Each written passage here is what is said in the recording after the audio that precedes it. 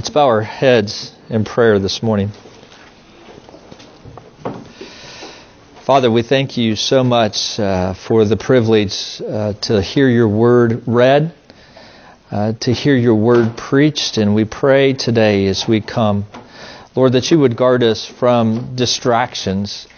We pray, Lord, that we might be able to focus clearly upon the word that you have to say, not just the words that I speak that come out of my mouth, but Lord, we pray for your Spirit to work in our hearts to be able to hear the word clearly as you have given it in your word. And Father, for you to do such a work in us that we would walk away from here and that word would not just be quickly snatched away, that we wouldn't just forget about it, Lord, but we pray instead that word would take root in our hearts and that we would be doers this week of the very word that we hear preached today.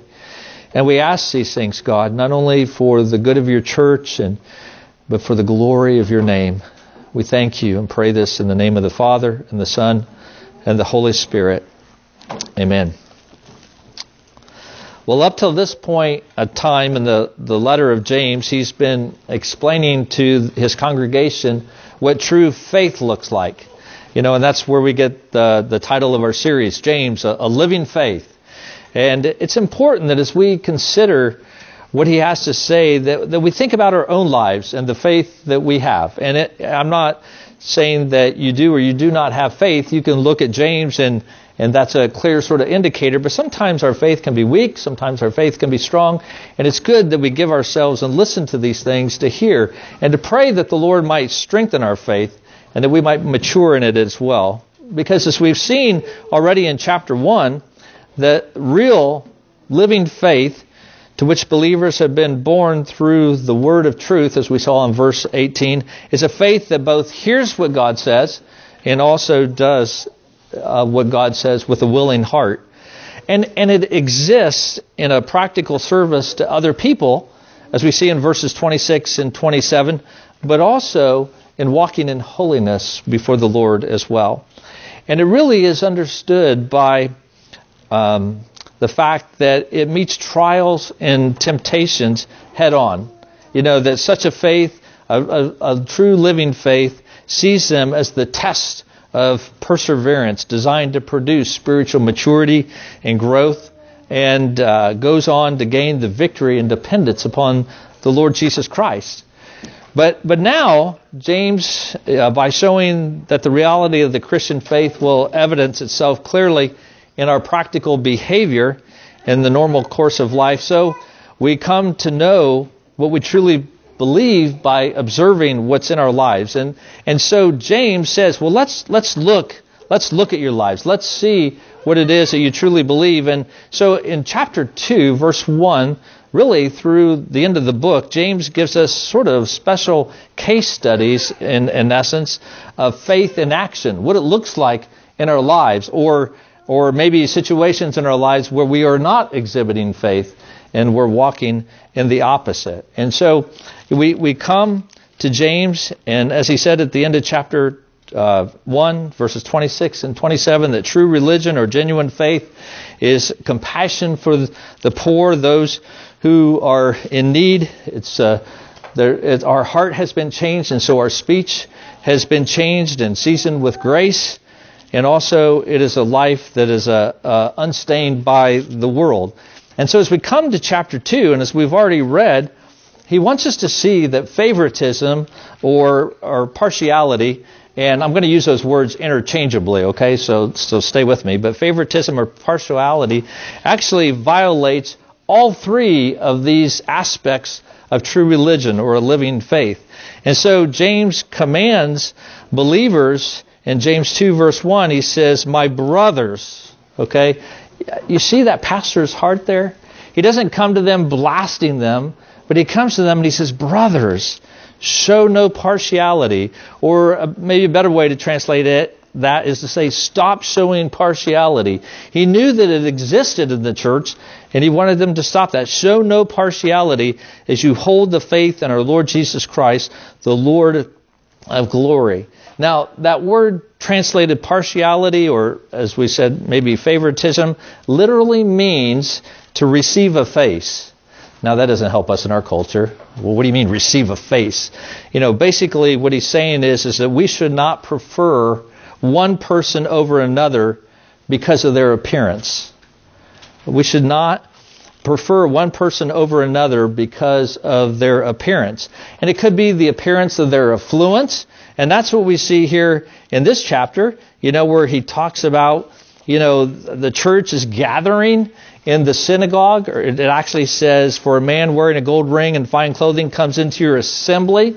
That's the Greek word for synagogue. So he comes in, and a poor man in shabby clothing comes in. And if you pay attention to the one who wears the fine clothing and say, you sit here in this good place, while you say to the poor man, you stand over there, or sit down here at my feet, have you then not made distinctions among yourselves? So he shows an example. Now, whether that's a real example or made up or not, I don't know. But he does give us that example. But I know for us, favoritism may be in terms of poverty and affluence. It may be, we may judge people based on their clothing or their physical appearance, or maybe the family that they come from, or their race, or it could be achievements, even their vocation. Someone who has a high-paying job, we show more respect than somebody who has a lower paying, maybe a more blue-collar worker type of job, and we might view them differently, or their education, or maybe even their popularity, or maybe for us as Reformed folks, maybe it's their theology. Maybe we hear that someone is of a theology that we might view as less mature, and we might then view that person as a certain way. There are so many different ways that favoritism is shown. And I know this is maybe sort of a silly illustration, but I thought, boy, it really drives the point home. It's not even only with people as well. It's interesting to see how much our perception is changed by externals, by outward appearance. And that was sort of driven home to me years ago. I watched this documentary, and it was on education, and it was talking about how to get a better grade in school. And so the people doing this documentary, this research, decided to submit a term paper to a professor and just do it hand write it out. No cover page, no nothing. It was done okay, but it wasn't done greatly. They got the paper back and they got a C. Then they took the very same paper and typed it up, put this great cover page on it. This paper looked awesome, and they got an A on it. Because of that perception. We are just sort of wired, are we not, to constantly be making judgments about other people based upon their outward appearance. And James says, stop it! He said, stop it. Don't show favoritism. And the reason why he says that is because faith and favoritism are incompatible. They really are sort of opposite things. Now, let me make a clarification about favoritism before I go on, lest we become confused. It's not wrong to make appropriate distinctions between people, okay? And let me give you an example of what I mean by that. It might help you to understand. Let's say, for example, to offer the last remaining seat to an elderly person, and then to invite a younger person who's arriving at the same time to our worship service as the elderly person to go sit somewhere else or stand somewhere else is not wrong, because the elderly command respect, and the Bible talks about showing that respect to those who are elderly. And so we might treat people differently, but that's not just based upon appearance. That's based upon what God has revealed to us in His Word. And so that's not what I'm talking about. I'm talking about where we see someone and we make a snap judgment about who they are, don't even know them based upon their outward appearance. But favoritism makes those distinctions truly based upon appearance. So James now, in these first 7 verses, and he even continues this in verses 8 through 13, but I'm not going to have time to look at those today. But just looking at the first 7 verses, he gives us several reasons why showing favoritism is not consistent, or it's incompatible with the Christian faith. First of all, it is contrary to the nature of God. It's contrary to the nature of God. Look at verse 1. Well, before we get to verse 1, you may be thinking, as you think about God's character and other scriptures that you're familiar with, and you think about favoritism, there may be certain verses that come to mind. Maybe Colossians 3:25 that says, "For the wrongdoer will be paid back for the wrong he has done, and there is no partiality," speaking of God. Or Ephesians 6:9, "Masters, do the same to them and stop your threatening, knowing that he who is both their master and yours is in heaven, and there is no partiality with him." There's no favoritism with God. Or I like Romans 2:3. Paul just gets right to the point. For God shows no partiality. Bottom line, that's it. God doesn't show favoritism. So you might be thinking about passages like that, but I want us to look at verse 1, too, as well, because there's something sort of unusual about this, and that is that the name of Jesus is mentioned. Now, that might sound crazy for a sermon. What do you mean mentioning Jesus is an unusual thing? But if you look at the book of James, he really doesn't mention Jesus' name, but just a couple of times. One, as he opens the letter, James, a servant of God and of the Lord Jesus Christ. And then he also mentioned it in this passage as well. So that ought to catch our attention. Why is it that he mentions Christ at this point? And he says, "My brothers, show no partiality as you hold the faith in our Lord Jesus Christ, the Lord of glory." Now, that phrase, the Lord of glory, can be translated a whole lot of different ways. As a matter of fact, I'm totally convinced that for the number of commentators there are on this passage, there's that many different opinions as to what that phrase means. And there's one sense, I think, that it doesn't really matter how we translate this verse. What matters is that James deliberately introduces the idea of the glory of Jesus because he wants us to wonder why he does so. And if you think about God's glory, and you can turn back to Exodus 33 if you want to, but in Exodus 33:18 we find Moses, he's sort of downcast, as he's been leading the Israelites and sort of anxious about the future, and the Lord insisting that he lead this people. And I could only imagine, as a pastor of a congregation of 30 or 40 people, and as much as I love you and I want to shepherd you, it's hard to do. And I can't imagine being a leader of 1 million or 2 people, and seeking to shepherd them, and especially the Israelites, who were sort of stiff-necked people. But here Moses is God is calling to lead it, and he sort of is in need of encouragement and uplifting. And so he begs the Lord in Exodus 33:18, "Please show me your glory." And in reply, the Lord says in verse 19, "I will make my goodness pass before you and will proclaim before you my name, the Lord."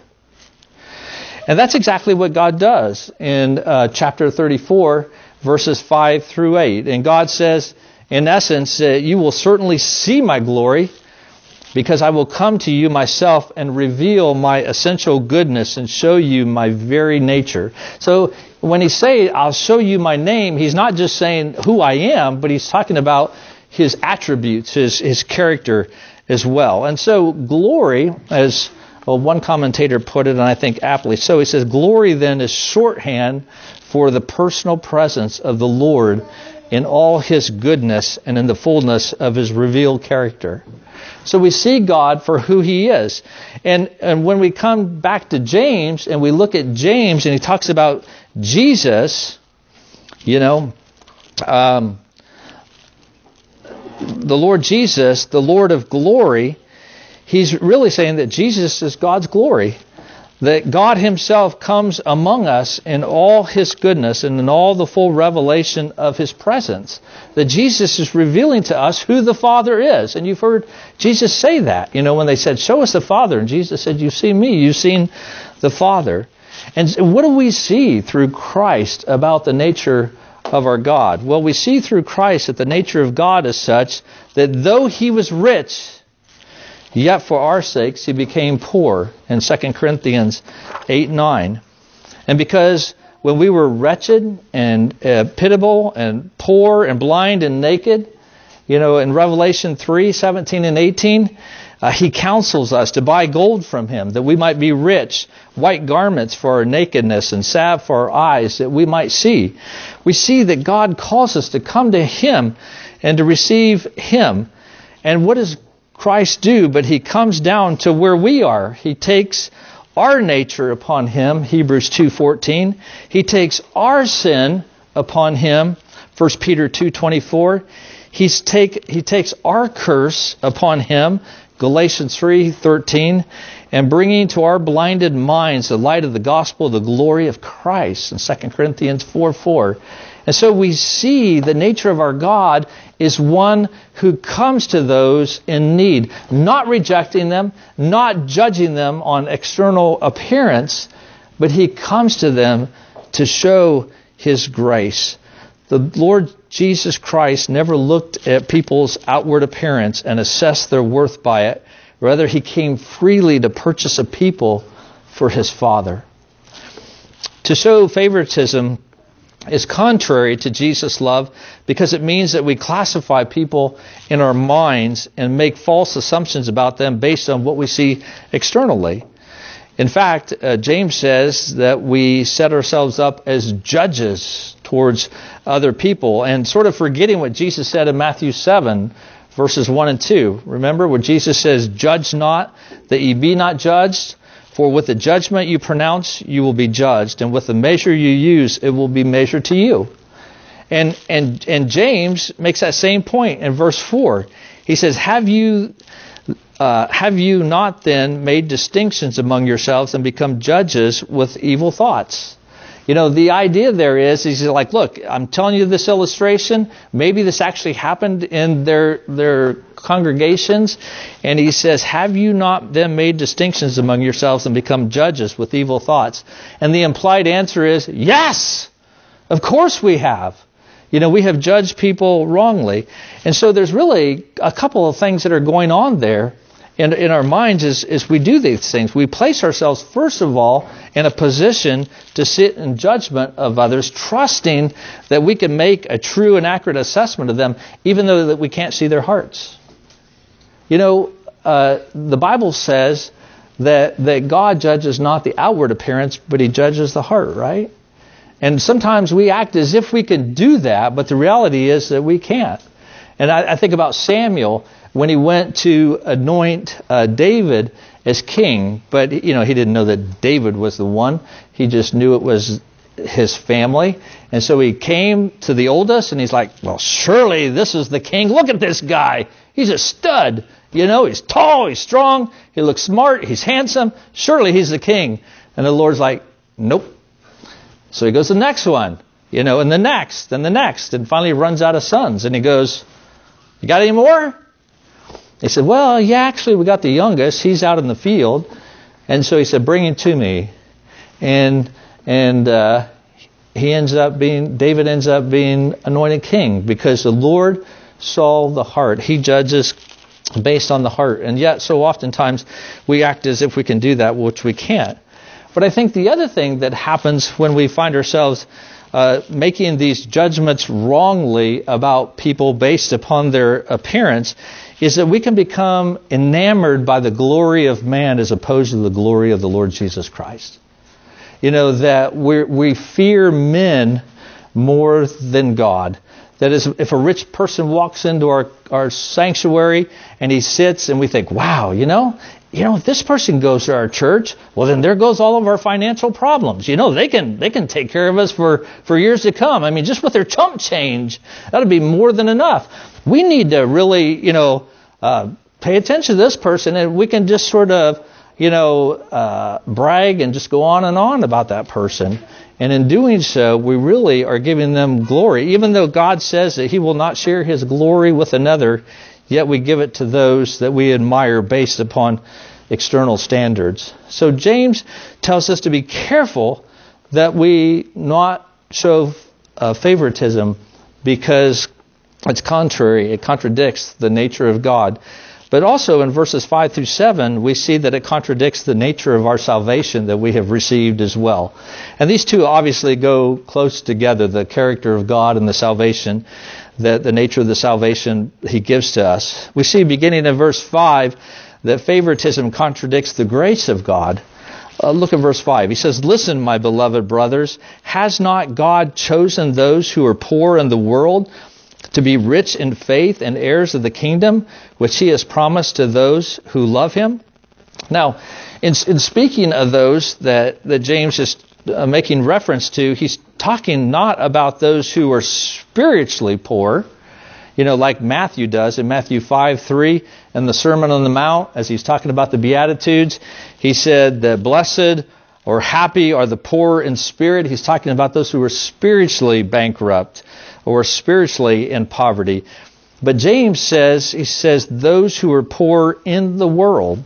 He's talking about those who are actually financially poor. It's a poverty as the world understands poverty, like we see in Luke chapter 6, verse 20. And we know from Scripture that God, chooses not only the poor, but he also chooses the rich. So he's not saying here, just because you're poor or you're under a certain, in a certain tax bracket, or you make a certain amount of money, you're just guaranteed that I'm going to choose you as my child. He doesn't say that. We know that there are many who come to faith in Jesus Christ, who are rich: Abraham, Job, Joseph of Arimathea, Levi the tax collector, Zacchaeus. There's different examples in the Scripture of those that are well off. And also James is careful to clarify that those who are poor in the world are to be rich in faith and heirs of the kingdom, which he has promised to those who love him.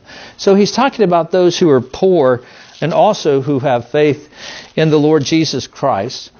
But at the same time, while he's not making a blanket statement about your financial status equaling your spiritual well-being or otherwise, at the same time, the prevalence of the Lord's concern is shown for those who are towards the bottom of the world's heap, is it not? I mean, is it not very common for the gospel of Jesus Christ to come to those who are needy, those who are in want, not those who are self-sufficient and those who feel like they can provide for themselves? I mean, think about even in Egypt, as the Lord brings his people out, what nation does he choose to make into his people and to make into a great nation? It is a nation of slaves. It is a people who are in bondage. And this act of God's deliverance of his people was not prompted by their misery as such, but by the Lord's heart of love for them. I mean, think about Deuteronomy chapter 7, as God is talking to his people. Deuteronomy 7, verses 7 and 8. The Lord says, "It was not because you were more in number than any other people that the Lord set his love on you and chose you, for you were the fewest of all peoples. But it is because the Lord loves you and is keeping the oath that he swore to your fathers, that the Lord has brought you out of a mighty hand and redeemed you from the house of slavery, from the house of Pharaoh, king of Egypt." So the Lord has set his heart on them, because Israel had a tendency to get proud and think, the Lord really, we must be something because God has set his affections on us. And he says, "No, I set my affections on you because I love you, because I chose to love you, and keeping my covenant promises." And then we read that in taking the initiative to save Israel, the Lord made a name for himself, as he says in 2 Samuel 7:23, which means he revealed what he was really like, what the Lord is like. And we see that in other places in Scripture too. 1 Corinthians chapter 1. You can turn there, 1 Corinthians chapter 1, verse 26. Paul, in talking about the church at Corinth, says this. He goes, "For consider your calling, brothers. Not many of you were wise according to the worldly standards. Not many were powerful. Not many were of noble birth." He said, look around, guys. How many really, really, really important people are there here? How many really, really, really wise people are? How many people are there in our midst that people would if you walked into the church, they would change everything to accommodate you, that they wanted to be around you? He goes, not really many of you. And then he goes on, he says in verse 27, but God chose what is foolish in the world to shame the wise. God chose what is weak in the world to shame the strong. God chose what is low and despised in the world, even things that are not, to bring to nothing things that are, so that no human being might boast in the presence of God. And so we see here that sense of humility. Here again, like I said, that doesn't mean that the gospel only comes to those that are financially poor. But if you look in Scripture at those that are needy and weak and those that are outcasts, it seems that God sets his affections upon those people more than he does upon those that are rich.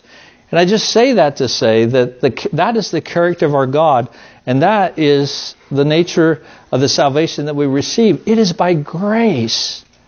Because if we thought that we somehow earned that, then like the Israelites, we might be tempted to boast. But he calls us to that sense of humility. And then he says, turn around, look at Deuteronomy chapter 10. Deuteronomy 10, verse 17.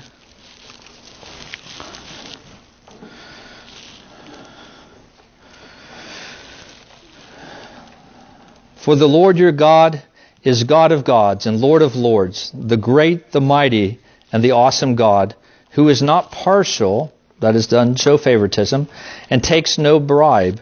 He executes justice for the fatherless and the widow, and loves the sojourner, giving him food and clothing. Love the sojourner, therefore, for you were sojourners in the land of Egypt.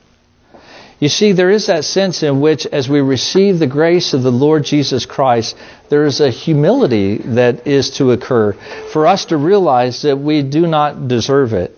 And so, let's just say a homeless man comes into our church. As we truly understand the nature of the salvation that we received, there would be no sense of thought of superiority over that person.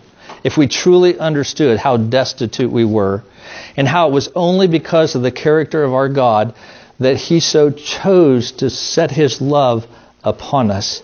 And brothers and sisters, that gives us freedom from favoritism and partiality and to look down our nose upon others.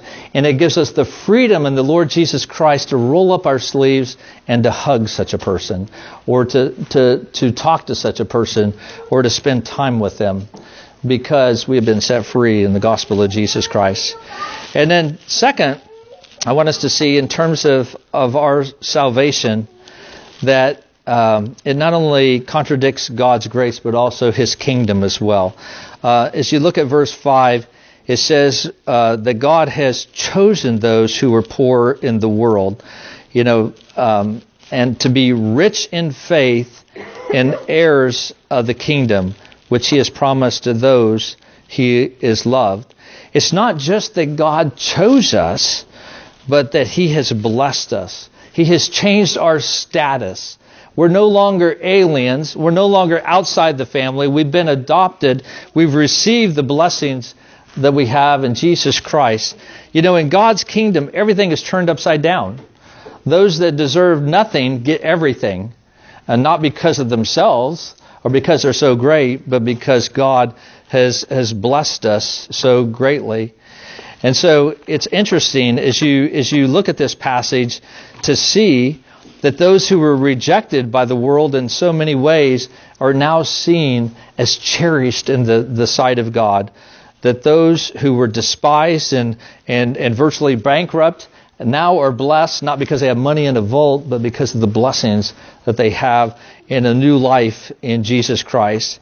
And it just sort of reminds me of the Israelites when they went into the promised land for the first time.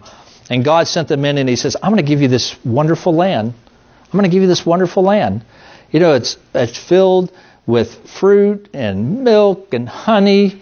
It's just wonderful. And the Israelites went in there When they saw the giants, they were afraid, and they obviously then doubted the Lord. But God's blessing was great, and He gave them a taste of what that land was like. And it's like that for the Christian as well. Now we have received the promised Holy Spirit, which is a seal of our salvation. It is a taste of what we have to come. Christ is working in our hearts. What did we say a couple weeks ago? As King, Christ subdues us to Himself. He's ruling and defending us and restraining and conquering us and all of our enemies. And He is already accomplishing that. And we look forward to the day when that is a full reality as we spend time in heaven. And so, but James says, so brothers, look at this. Look at God's character. Look at the salvation that He has given to you. And he even goes on and he talks about how those who are wicked dishonor the name that we have been given. I think about when men and women get married, what does the lady do? She changes her name, right? Why? Because to show that intimacy that she has with her husband, that the two become one, right? And we have now taken on the name of the Lord Jesus Christ. We are His, and we have received such blessing. And so why would we as the church show favoritism towards those that we are encountered with? And even when we're tempted to do so, and I'm not going to spend a lot of time on this, but James does mention this. He said, why would you show favoritism to the rich? They're the ones that are dragging you into court. They're the ones that are exploiting you, probably not giving them the pay that they deserve for the work that they've done, or they're trying to steal their land or whatever. We don't know exactly what the circumstances are. But you are like, smoozing up to the guys that are treating you terribly. And yet, you have received this great salvation from the Lord. And so, as we come to Him, if we belong to the kingdom of God, it involves honoring those that we might otherwise shy away from if we show favoritism. I think about the autobiography of Gandhi, and I read a clip or whatever of how he had actually considered the Christian faith at one time. Now, his motive, I don't know, well, I guess you could maybe cast doubt upon that, but he believed that the teachings of Jesus could find a solution for the caste system. And so he decided when he was a student that he would go to a church and he would talk to a minister about what it meant to become a Christian. But when he came into the sanctuary of the church, it was a little bit like what we read here in James. The usher came to him and he said, you need to go worship with your own people, is what the usher told Gandhi when he walked into the church. And Gandhi said, well, if Christians have caste differences also, I might as well remain a Hindu. And so he did. And I just think the more we think about this illustration in verses 2 and 3, the more it gives really practical focus to a constant problem, oftentimes in Christian living. Imagine being on duty at the church door, and all of a sudden you're faced with the dilemma of you have somebody who comes in who's well dressed, and then right behind them comes in a person who is homeless, they're smelly, they stink. In your mind, you're thinking, okay, they're coming to a church because why? They want money, right? They want something from us. And so often, in just that way, oftentimes our faith is tested to see what we truly believe, to see if our faith, if we really understand what we have received from Christ. And James offers us 3 pointers to correct our reactions in these situations. First of all, he helps us to think of Jesus as the true glory of the Father, that He came down to the poorest, identifying Himself with the least and the worst, that we might have salvation. Second, James urges us to think of the mind of Christ and the choice that God made to choose us, not because of what we've done, but because He has set His affections upon us. And then He reminds us to think of our new position in Christ, that we who were the least have received and have been enriched in our faith and hope in the Lord Jesus Christ. It's in that way, brothers and sisters, that we will have that family likeness of the Father and the Son and the Spirit that has been shown to us, to show us His character and to show us the salvation that we receive, that we might go and be a witness to who He is. Well, let's take just a moment to bow our heads and to meditate upon the word that was preached today.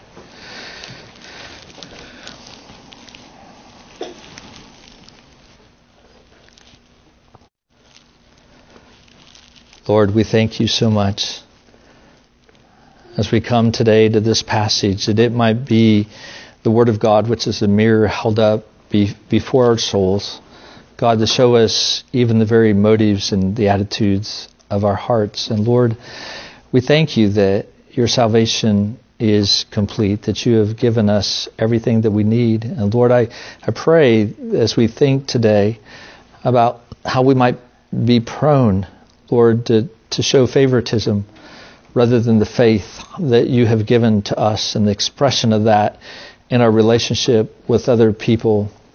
I pray, Lord, that You might open our eyes to see those ways where, God, we have dishonored Your name, that we have acted contrary to the salvation, the free gift that we have received. And pray, O Lord, that we might bear the family resemblance to which You have done for us. Lord, I pray for us as a church, that we would be a church that, Lord, could be there with people who are smelly and difficult and challenging. Lord, that we would not be put off. But I pray that the love of Jesus Christ would compel us to share the hope that we have, the only hope that we have through the Lord Jesus Christ, the Lord of glory. We thank You and we pray these things in Your name. Amen.